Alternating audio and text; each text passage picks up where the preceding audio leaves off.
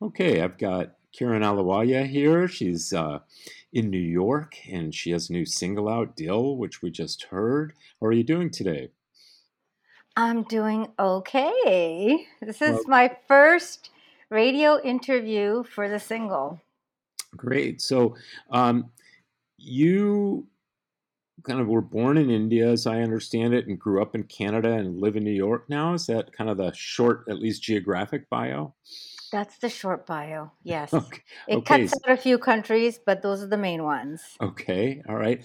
But as far as I know, and I've been listening to your music for a while, you're singing, is it in Punjabi? I sing in Punjabi, Urdu, Hindi, Hindustani. So I sing in all those three languages. And that's not rare for someone in India because India has, oh God, more than 22 official languages. And most people in India speak more than one.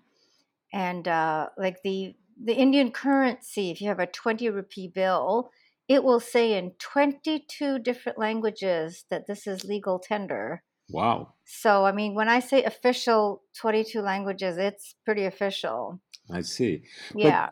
in general, even though you kind of grew up and made your career initially in Canada, now in New York, you usually don't sing in English, right?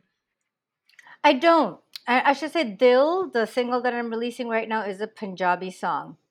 In English now, I don't sing in English. Other people sometimes have hired me to sing in English.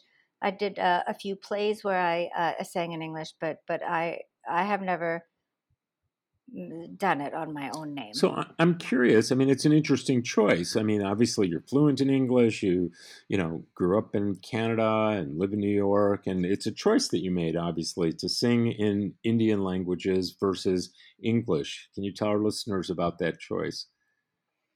Yeah, the choice is very much married to the type of music I learned.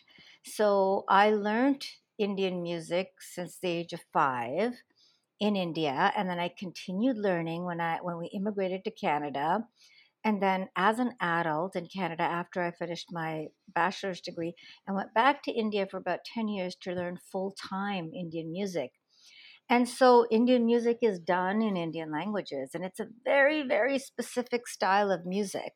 Just like jazz is a specific style of music, Indian music is also very specific, and there's many different genres.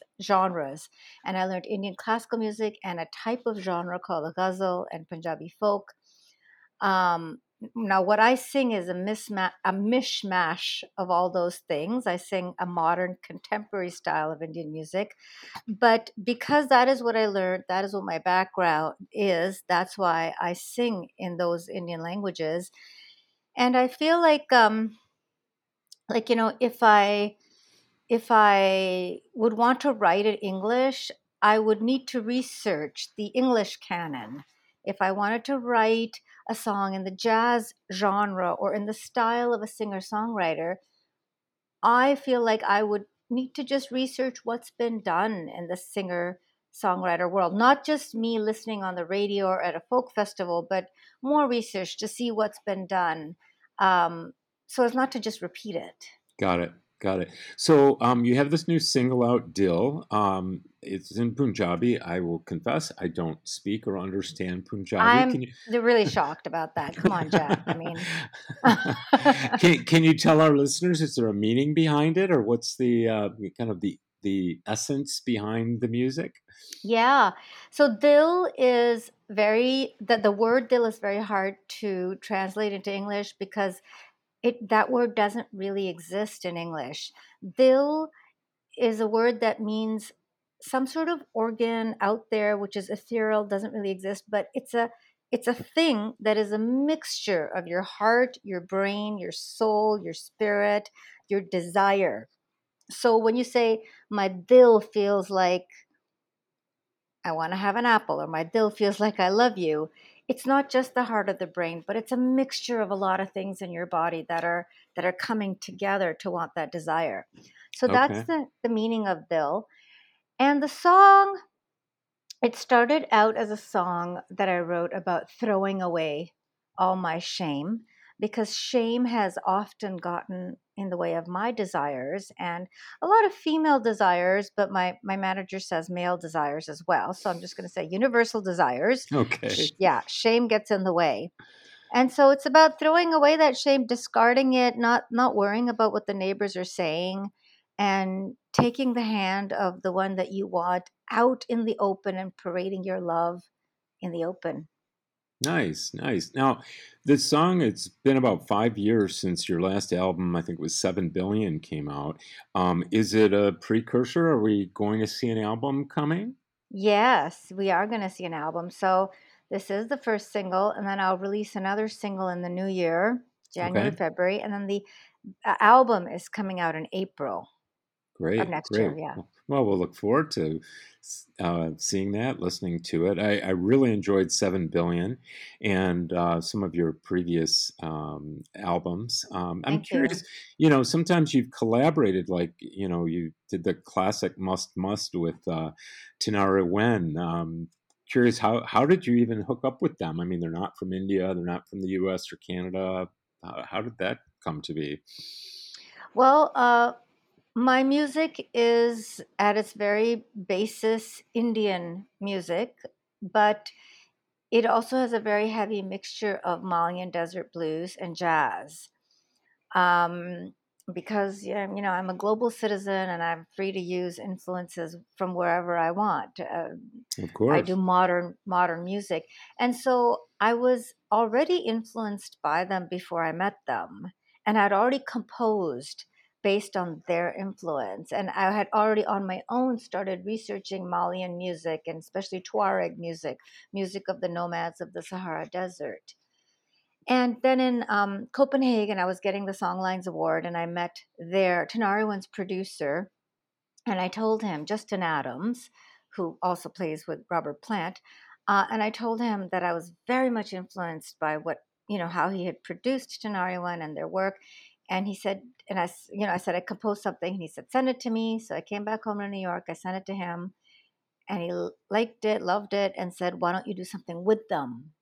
And I hadn't thought that that would be possible because Ibrahim, the lead singer, doesn't even own a cell phone, or his manager has to talk to him on shortwave radio or something, Wow. something crazy like that. I don't even know if I'm saying the right words, but it's something really like crazy. And we've hooked it up and we did it, and it was wonderful. Fantastic. Yeah, it's a great song. Of course, it's such a classic, the um, song that, many have done, but your version is truly, truly inspiring. Thank you. Um, And I'm going to give you a small teaser. The new album, continuing with my influence from Africa, will include a collaboration I did with Algerian singer-songwriter Suad Masi. oh, excellent. I love Mhm. her, and we've absolutely played her quite a bit on our show, so I'll look forward to hearing that. How did that come to be?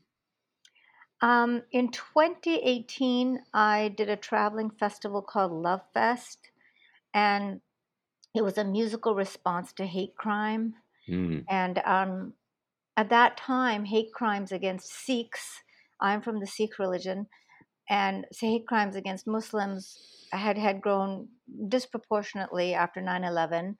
Right now, unfortunately, anti-Semitism and Islamophobia are both on the rise, which is absolutely horrible.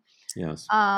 So at that time, I had done this for a festival with four bands on the road, and it was a musical response to hate crime, to try to bring these cultures into people's lives through art.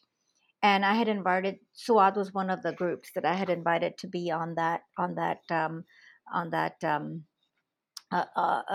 tour, and that's where we started recording it. That's great. And that's Mhm. a very laudable. I don't know if you're aware, but there was a horrible Sikh tragedy, mass shooting at a temple outside of Milwaukee about a decade ago in Oak Creek, Yes, definitely and aware of that. yeah, really horrible. And you're right about the increase and rise in anti-Semitism and Islamophobia, and we can Yes. only work hard to try to tamp that down, and it's very difficult.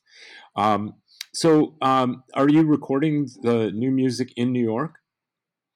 The new music is recorded. I recorded it mostly in Toronto. Okay.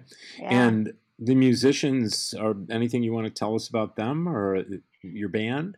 Sure. The guitarist is a acclaimed guitarist Reza Bassi, who's also my partner. He's also the arranger and producer, um, and he's a quite a sought after guitarist, and I'm very lucky that I have him in my group. And then I have a wonderful drummer, Davide De Renzo from Toronto. Luis Simao plays accordion and organ, and Rich Brown, who's a internationally recognized wonderful bass player. And the tabla player is Ravi Naimpally, who's also really lovely and who I've been working for pretty much since the beginning of my career 23 years ago. Well, that's great. Are you going to be touring on the album? Yes, so this month I'm touring in Canada, and then in April I hope I have a tour in actually Canada as well, and then in May is when I'm touring in the United States. Great. Any chance you'll swing through Madison or the upper I Midwest? I hope so. I hope I get invitations to come back Yeah, there. I that love would be great. Madison. Well, maybe this interview will inspire some promoters to get you here. I know you've been here before. I'm sorry to say that I've missed you, but I will be sure, come hell or high water, to see you the next time you come through. One other question I was thinking of, because I've noticed also that you've done some great YouTube videos in the past. Are you going to be working on any of those with the new album? Or Yes, I've had a lunatic schedule for the past few months because of these videos. I have 4 videos that will be released. Um, for the Bill, this song that I'm releasing right now, the video we've chosen is the one of our actual live performance on NPR's Tiny Desk. okay, So that's that video. And then I have 4 more coming. And the last video we recorded here and we shot here in New York City and in the Mojave Desert in, nice. um, in 3 hours from LA. And it was absolute lunacy. We had a drone shot in the desert, and the drone um, just ran into me, Oh and no, I that's went right terrible. down, and the propeller hit many parts of my neck and my Oh, back, and I was oh my all God. bloodied, and it was just Oh, sheer lunacy. oh, But we that's got great terrible. shots. We got great shots. Oh my goodness. Oh my Great goodness. footage. Well, I'm glad you survived the drone attack. I did, yes. Any last words or whether it's inspiration or messages you'd like to send to our listeners? Um, I'm sure that your listeners already know this, but just a reminder to everybody that we're all the same. We have the same shade of blood. We have the same salty tears. We're all from the same species. Well, that's a beautiful way to close out. We'll listen to a couple more of your songs, and I wish you well in getting the rest of your album done and on your tour. Thank you so much, Karen. Thank you so much, Jeff. All right, it's been a pleasure.